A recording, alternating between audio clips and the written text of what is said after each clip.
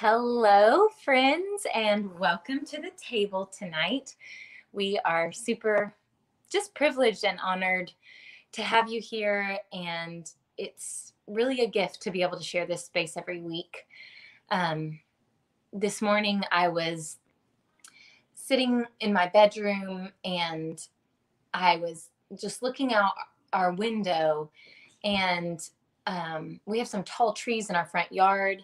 And, typically during the summer, it's just a canopy of leaves. But right now, of course, it's winter time and there's no leaves on the trees and they're barren. And it's typically not my favorite time of year. It's just, I have trouble appreciating the beauty of winter.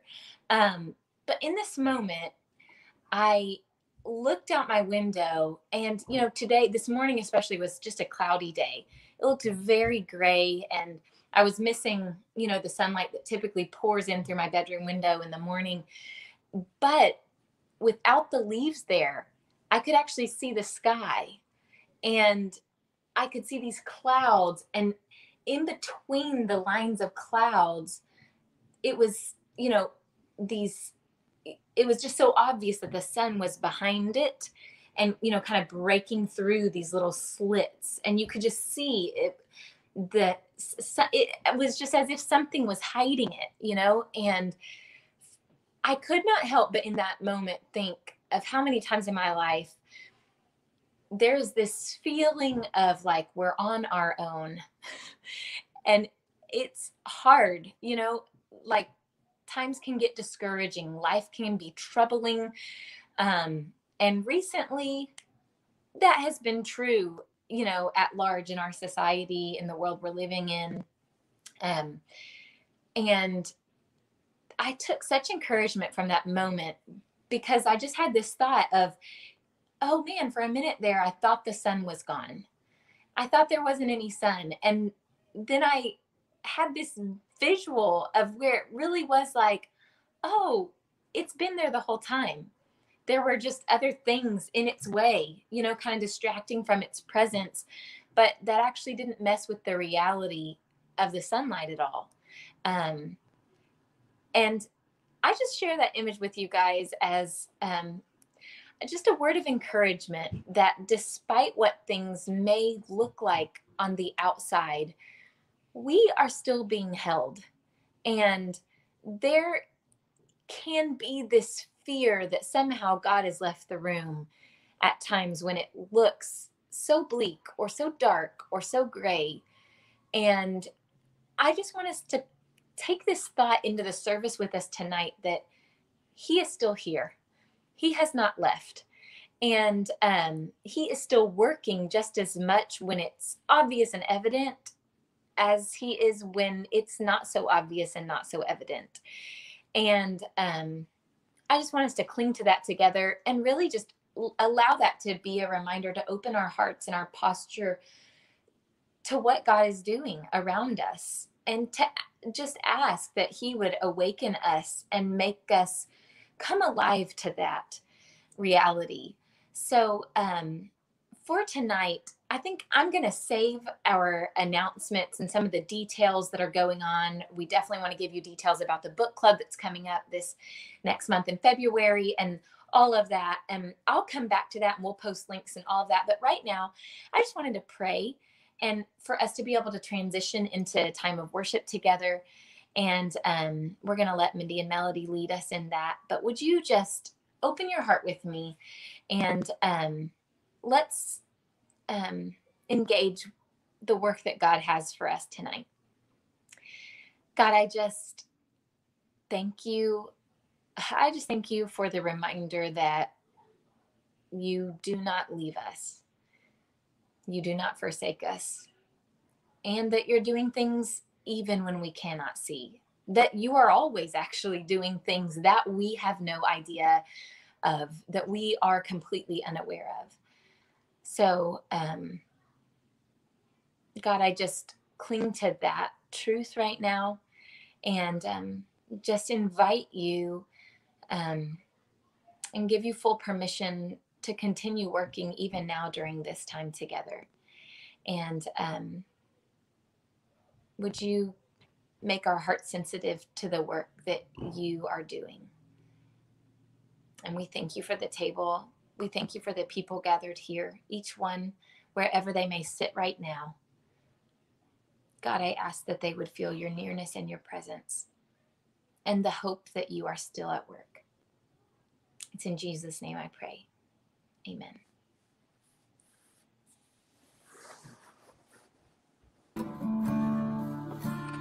Hey, table friends. We're excited to be together again, and I'm Mindy, if we haven't met, and this is my sister Melody. Hello. We are just jamming together here at our house, and hope that you guys can join in as we sing through a few songs. But before we do, I just wanted to read a few verses out of Lamentations. I came across them earlier this week when a friend posted them, and I looked them up in the Message translation and just felt like it was one of those passages that felt so familiar. Do you ever have those where you read a verse and it's like, yep, I relate, I've been there, I need this, maybe I am there right now, but it was just one of those passages that felt hopeful, and just a good reminder that sometimes even when we aren't feeling it, we can hang on to times in the past where we felt God meet us or show up or give us a picture of his closeness, his grace, his goodness. So this is in Lamentations 3. I'll never forget the trouble, the utter lostness, the taste of ashes, the poison I've swallowed. I remember it all.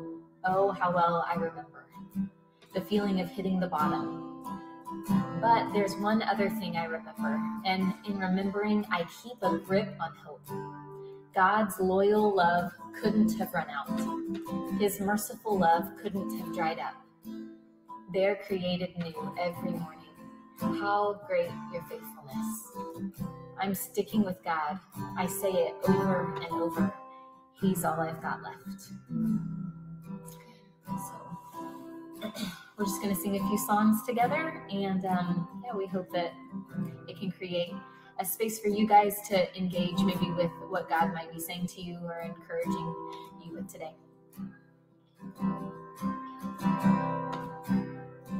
I need you more than yesterday. I need you more than words can say. I need you more than ever before. I need you, Lord.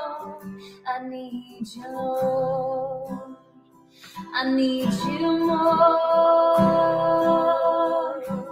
more than yesterday. I need you more than words can say. I need you more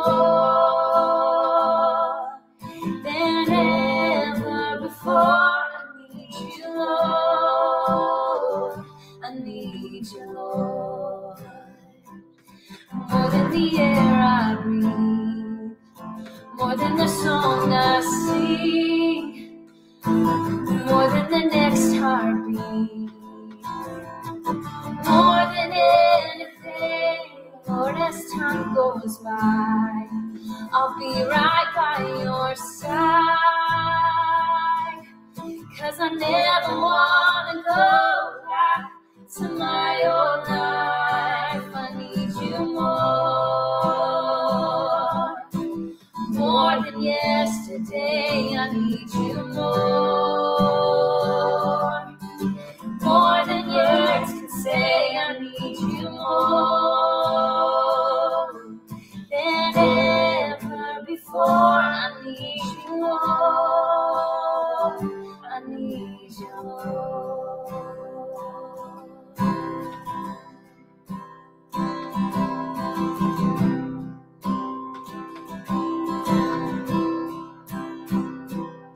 So come and consume, God, all we are. We give you permission. Our hearts are yours. We want you. We want you to come and consume, God, all we are. We give you permission. Our hearts are yours. We want you. We want you. come and consume, God, all we are. We give you permission, our hearts are yours. We want you, we want you to come and consume, God, all we are. We give you permission, our hearts are yours. We want you, oh, we want you. We love you, and we'll never stop. We can't live without you, Jesus. We love you, and we can't get enough. All this is for you, Jesus.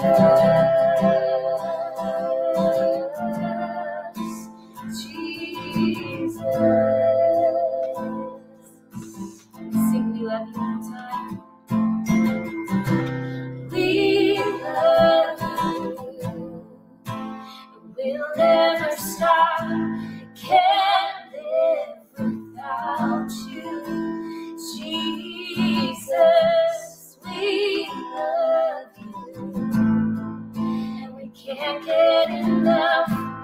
All this is for you, Jesus.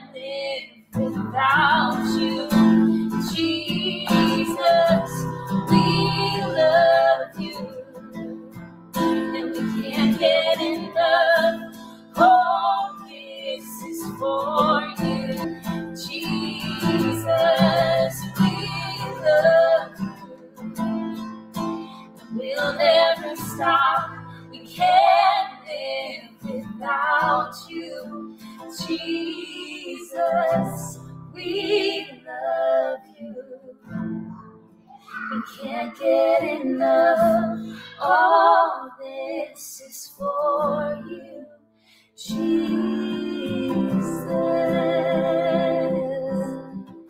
Oh, Jesus.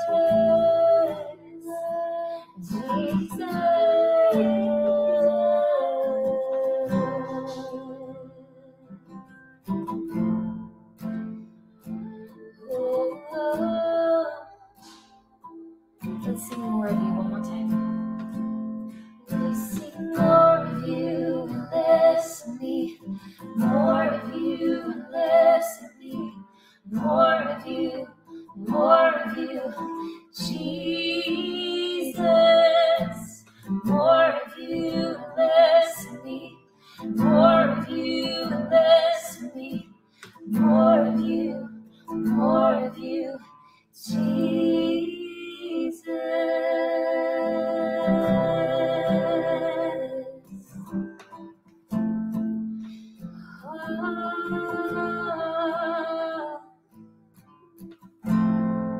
Jesus, thank you that when we sing that, God, it's not even hiding away who we are, who you meant us to be, but living into the fingerprints of God in our life, living into the character and the nature of God that is already deposited in our hearts. God, I pray that we would be people who are fully alive. God, that we would see ourselves wonderfully and beautifully made, hemmed in before and behind. God, and would you stay with us in the good and the bad? Would you be the constant? Would you be the thread weaving together this tapestry of our lives, God? Even in our community, would you weave us together? Would you make something beautiful out of all these disjointed parts? God, I pray that we would just sense your presence in real ways in our life, God. Not even just the glorious, miraculous ways that sometimes we imagine God might be like, but in the simple, everyday moments of your beauty, when we choose to be quiet and listen, when we choose patience, when we choose the well-being of our neighbor over our own.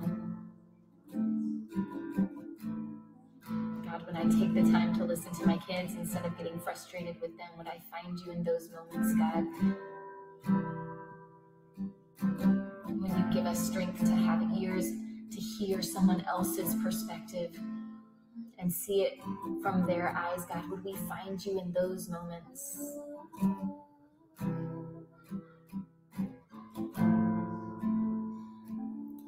Keep transforming us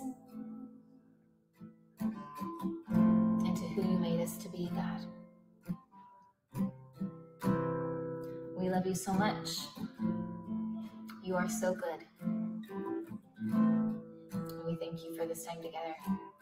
In Jesus' name, amen. Thanks, guys. Amen. Well, good evening, everyone. Grace and peace. Welcome to the table, especially if you are new here. We're so glad that you could be with us. So tonight, we are beginning part 2 in our series titled Epiphany, a Radical Invitation. And the whole idea of this season of Epiphany in the Christian calendar is basically that it's a season to follow Advent. So Advent, of course, leads us like right up to Christmas. And Advent, that's the season that's all about waiting for the birth of Christ. The kind of metaphor, the image there is receiving something from God that we could not give ourselves. So that's Advent. Epiphany, on the other hand, is basically an extended season of reflection after Christmas. And it's a reflection on the story of the Magi who visited Christ as a child. And they were not so much in a spiritual posture of waiting. Instead, they were in the posture of going, of seeking out Jesus and then worshiping and living and loving differently in light of that encounter. So that's the season we're in and the series that we're in. So the title of my message this evening is The Two Scorecards. The Two Scorecards. And we have a few scriptures tonight that I'd like to begin with. The first is an ancient prophecy about Christ. This is from Micah chapter 5, verse 2. And by the way, there's a term here that's a little bit strange. It's Ephrathah, and that means fruitful. All right, so Micah 5:2. But you, Bethlehem, Ephrathah, though you are small among the clans of Judah, out of you will come for me one who will be ruler over Israel, whose origins are from of old, from ancient times. The second passage, this is Matthew chapter 2, verses 1 through 5. After Jesus was born in Bethlehem in Judea, during the time of King Herod, Magi from the east came to Jerusalem and asked, "Where is the one who has been born King of the Jews? We saw his star when it rose and have come to worship him." When King Herod heard this, he was disturbed, and all Jerusalem with him.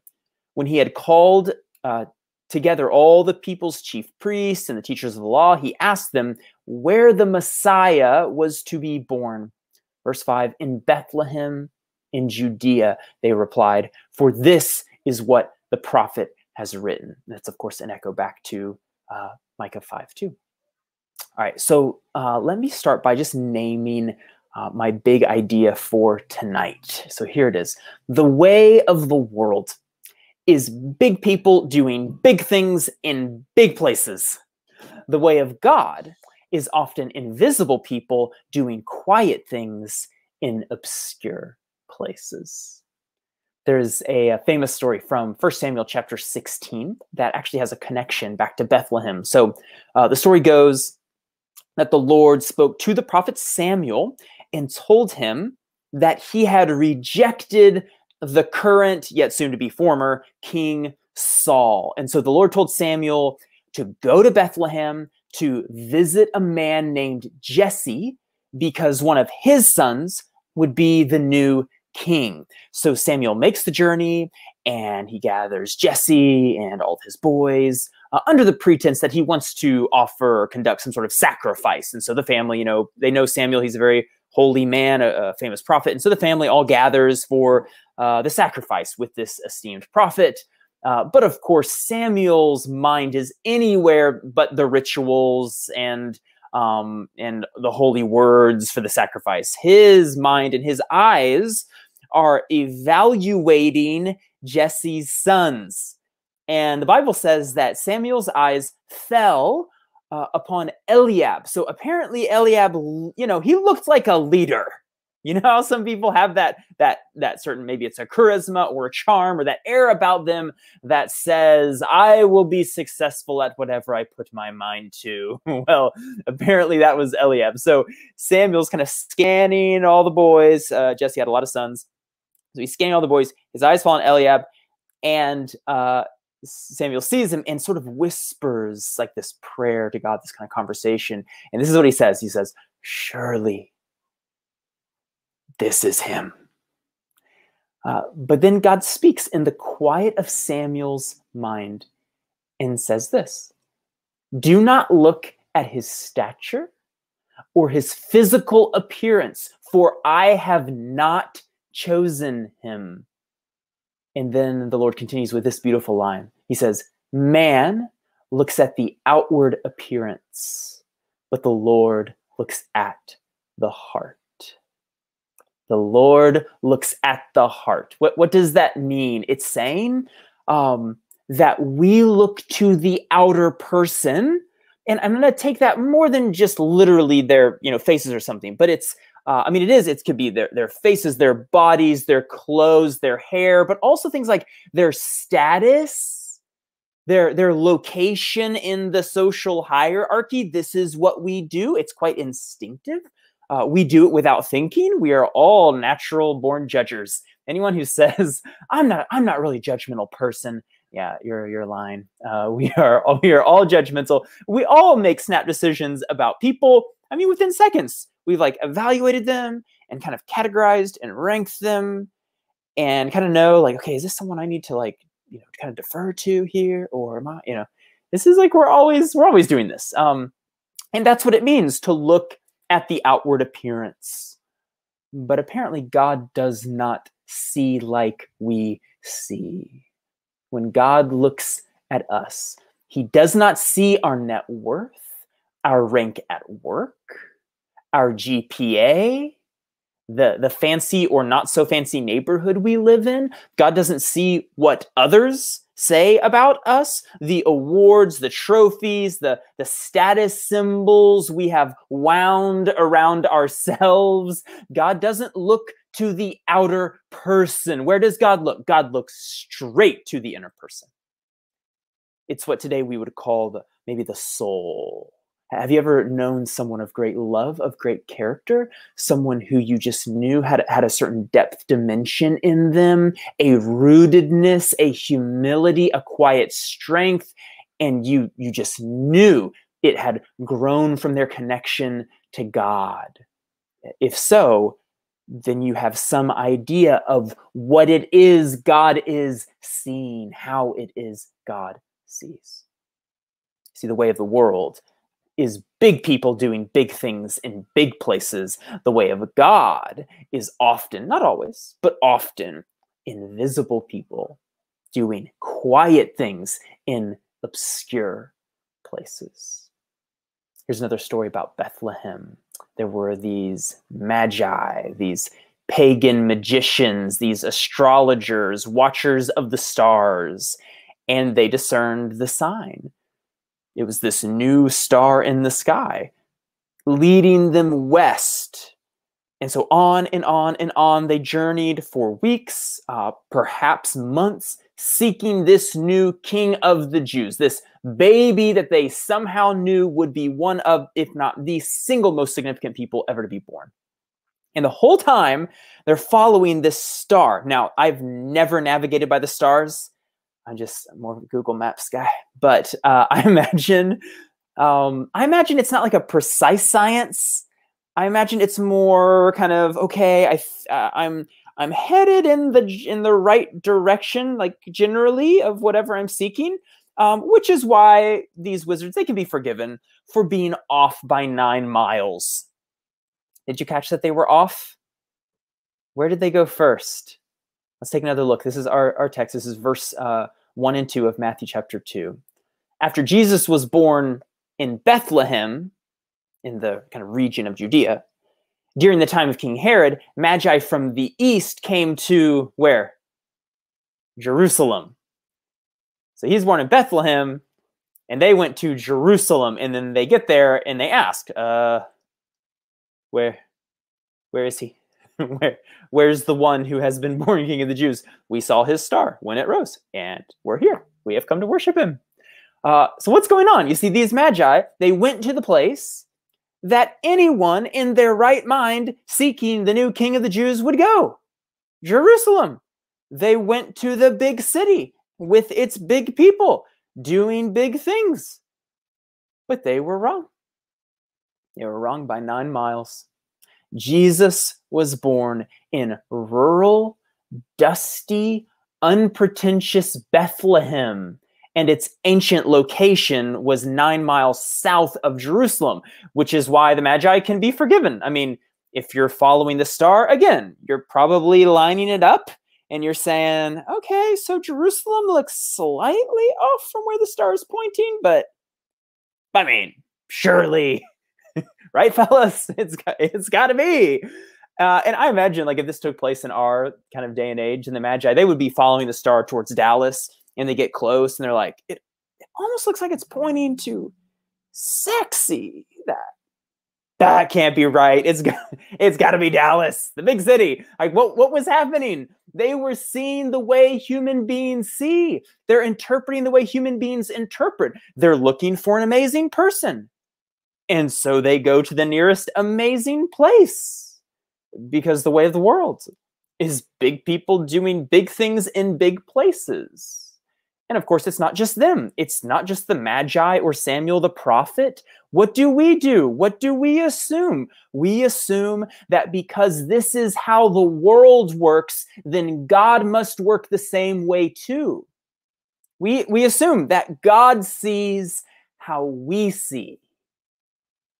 This is actually one reason that I find the Christian story so compelling and so beautiful, because it's just not the way human beings left to their own devices would write the story. It's too upside down. It cuts against the grain of everything we stand for. I mean, especially in Texas, we like big people doing big things in big places, right? And by the way, saying, I'm a Christian or I'm a spiritual person, that's like not the hard part.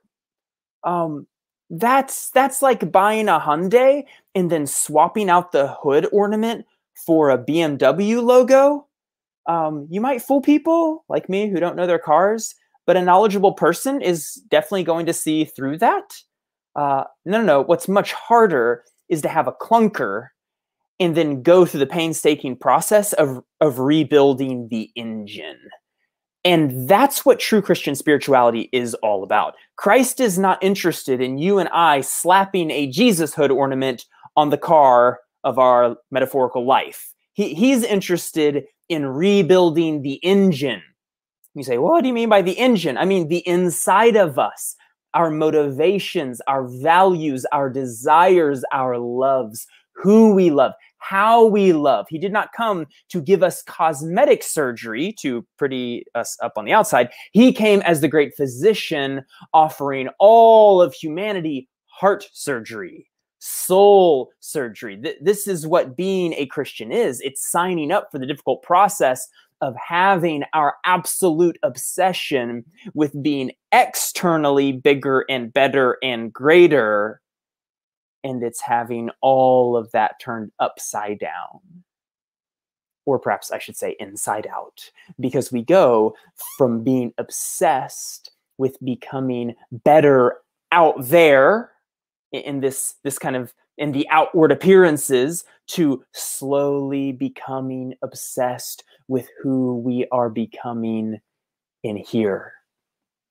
Right? The way that Jesus put it once is he said this: what good is it if you gain the whole world but lose your soul? Right? That's what Jesus is all about. Not who you are on the outside. Remember, we look at the outward appearance. Where does God look? At the heart. So his question is, who are you becoming on the inside? Are you more patient than you were a year ago? Are you more honest, more courageous, more kind? I listened to an interview recently with Dr. Jim Layer. He is a performance psychologist who has worked with hundreds of the best athletes in the world across like a variety of sports, from tennis to basketball, golf, to even Olympians. And not only has he worked with like people in these domains, but he's worked with like the best of the best. We're talking like Olympic gold medalists. Even in tennis, he's worked with Roger Federer and Monica Seles, who are both, have been number one in their respective kind of in tennis. So, I mean, these are like big people, big names. But he noticed a trend, and he described it this way. He said that he worked with people who reached the top of their field, and they would have conversations with him after they won the big match of the game. And now they were, Super Bowl champion or NBA champion or gold medalist. And they would meet with him because he was their performance psychologist. And they would meet with him afterwards. And they would say something like this: I don't feel any different. Like, I thought I would feel complete, somehow at peace. Like this has been my dream for so long, and now I'm here, and it's all sort of empty. But then Dr. Lair said he would talk with other people who also reached the top of their field, but they were so happy. But he noticed they were happy before they became, number one or Olympic champion or whatever.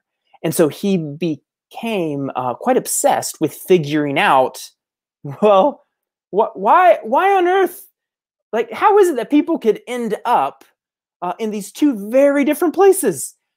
And eventually he figured it out. And this is what he said. He said, I came to understand that we all human beings, we all have two scorecards. The first scorecard is about our outward success. And that's where society tells us to focus.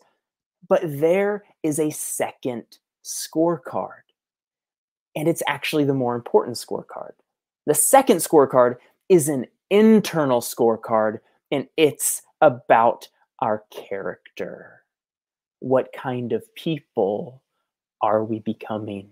He said the first group, the unhappy group, they were more inclined, he found, to ignore or even sacrifice who they were from an integrity and character standpoint in order to make it to the top of the first scorecard. In other words, they were going to get to the top regardless of whether or not they had to lie, cheat, tear others down on their way up, like whatever it took. Whereas the second group, they had such joy because they were winning on their own internal character scorecard, which meant they could be at peace with whatever happened externally. And so I'm listening to this interview with Dr. Lair, and I'm just thinking to myself, like, my goodness, this is what the Bible has been naming. I mean, think back to our texts. Man looks at scorecard number 1, the outward scorecard, but God looks at the inner scorecard. Or think back to Jesus' quote. What good is it to climb to the tippy top of scorecard number 1, but to be the worst kind of failure at scorecard number 2, right? Gaining the whole world, losing the soul. You see, the way of the world is an obsession with the first scorecard, but the path of Christ, it's a switch. It is a new orientation towards the second scorecard. It's a new orientation towards who we are becoming on the inside, right? Our character, our integrity, our love. It's what has been called down through the centuries our Christ-likeness. In other words, how deeply we embody the radiant love of the God we've come to know in Jesus. So am I saying that big things are bad? That being an outward success is bad? That scorecard number 1 is evil? No, I'm not saying that. In fact, you may even find that getting your internal world properly oriented, heck, that might even help you externally. So no, I'm not saying that being a big person doing big things in big places or something, that's somehow inherently bad. What I'm saying is don't obsess there. Instead, focus here. Focus on the second scorecard. Because when we embrace that switch, then we can begin to embrace simply being us. Like, that's the greatest thing to be, ourselves. Isn't it amazing how we spend our whole lives trying to be comfortable being us? And let's be honest, most of us are pretty invisible. Like, all things considered, we're very tiny people in the world. And most of us work in relative obscurity, doing quiet and mostly unseen things. But God sees. God sees your spouse, your friends, your coworkers, your kids. They see. They know how you are doing on your internal scorecard. And perhaps most importantly of all, you see. You know. So I'll close with this. Dr. Lair, he also does an exercise with people where he says, you have 30 minutes and 5 words. Choose the 5 words you would want on your tombstone. Go. And he said it's absolutely remarkable because no one ever chooses words that align with the externally focused scorecard number 1. No one ever says, okay, 5 words, CEO, or world champion, or number 1 in sales. What words do they choose? It's always character words and relational words. Integrity, faithful friend, kind, courageous. So although the whole culture is just pushing, I mean, especially through advertising, there's so much social pressure just to try to get you to obsess with who you are on the outside. Don't do it. Don't give in. Obey Christ. Keep your focus within, because that's the scorecard that really matters. Let me pray for you. Lord Jesus, we want to live focused, intentional, meaningful, beautiful, Christ-like lives. Lord, that's what we want to do. We don't want a Christianity that's just a bunch of outward rituals that somehow don't produce actual transformation. God, we want to be like you, full of grace and kindness and truth and goodness. God, when people interact with us, we want them to just get the sense that they've been with someone who loves them really well. God, we want to thrive in our second scorecard. And so, God, right now in our sane moment, God, hear our prayer that we want to thrive on our second scorecard. And when we become, when we get pulled out of our minds, when we get pulled into the ways of the world, God, and we start to obsess and worry about scorecard number 1, would you just bring us back to what matters? God, remind us by your Spirit. And we love you. Thank you for your faithfulness to us. In the powerful name of Jesus, I pray. Amen.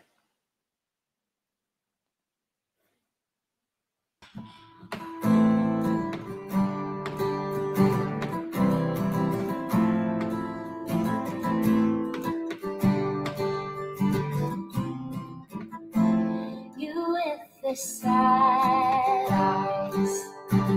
Don't be discouraged, oh, I realize it's hard to take courage in a world full of people.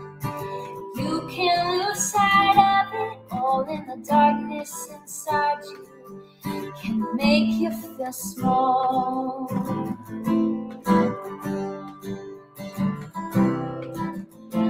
Show me a smile.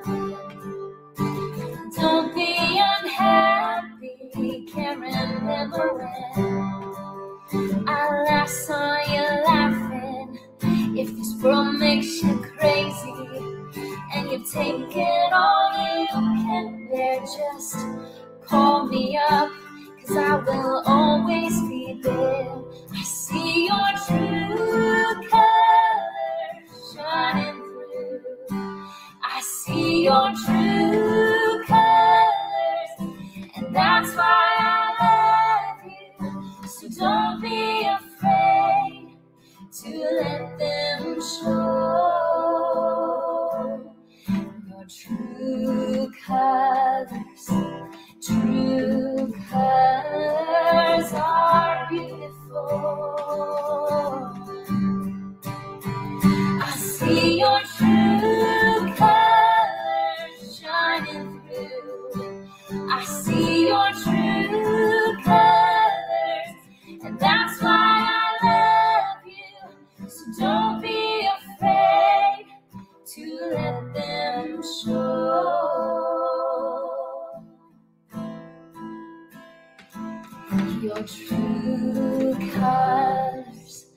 true colors are beautiful, like a rainbow, oh, like a rainbow.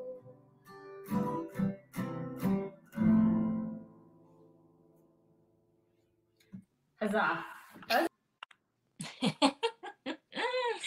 Huzzah. Thanks, Mindy and Mel. I love that song. Is it originally from the movie Trolls? I think. I don't know if it was originally from there, but that was beautiful. And thank you all for joining us so much. And we hope that we can continue to connect with you in other ways throughout the week that are significant and meaningful. If you have a need, please do not hesitate to reach out. You can send us a Facebook message or you can email us at the Table TX. You can go on our website and get more information on meetups who meet throughout the week. And connect either virtually or some of them try to get some in-person meetings as well. But please don't hesitate to let this reach beyond a Sunday evening slot. If you need community or friendship or a listening ear, we want to be there for you. Another great way to connect. We're so excited to say that after taking last month off with the holidays and everything, our book club is back at it, and we'll be meeting for the first time this year, February the 6th. That's a Saturday morning. We're going to meet virtually this month, or next month, but this time around we're going to meet virtually, and you can get the link for that you can either comment below, and Sarah, who is one of the leaders of the book club, also Glenda Bayron is one of the leaders of that book club. She shared a couple of weeks ago here her story. So those ladies will reach out to you, but you can comment here below. You could also email Sarah, which is SARA, at thetabletx.org. So feel free to use one of those methods to reach out and get more information. I believe she's not only going to post the links for that, but as well, she will post the link for the book that they are going to be reading for this month. It is called The Vanishing Half. And I heard from her earlier that she's already read the first half and said it's really good. So join us. We would love to have you there. All people are welcome. And on that note, I'm going to send you out. I was going to say with a benediction, but this is more of a blessing. As Brett was sharing, I could not help of thinking of what Jesus spoke in the words in Matthew 5 about those who are blessed. So I'm going to go ahead and actually read this from the NIV. This is Matthew chapter 5. It says, "Blessed are the poor in spirit, for theirs is the kingdom of heaven. Blessed are those who mourn, for they will be comforted. Blessed are the meek, for they will inherit the earth. Blessed are those who hunger and thirst for righteousness, for they will be filled. Blessed are the merciful, for they will be shown mercy. Blessed are the pure in heart, for they will see God. Blessed are the peacemakers, for they will be called sons of God. Blessed are those who are persecuted because of righteousness, for theirs is the kingdom of heaven. And blessed are you when people insult you or persecute you and falsely say all kinds of evil against you because of me. Rejoice and be glad, because great is your reward in heaven." May you have a blessed week and find yourself in the category of people who are able to see and find God, even in the midst of hard times or obscurity or smallness. We love you. We are with you and behind you. Good night.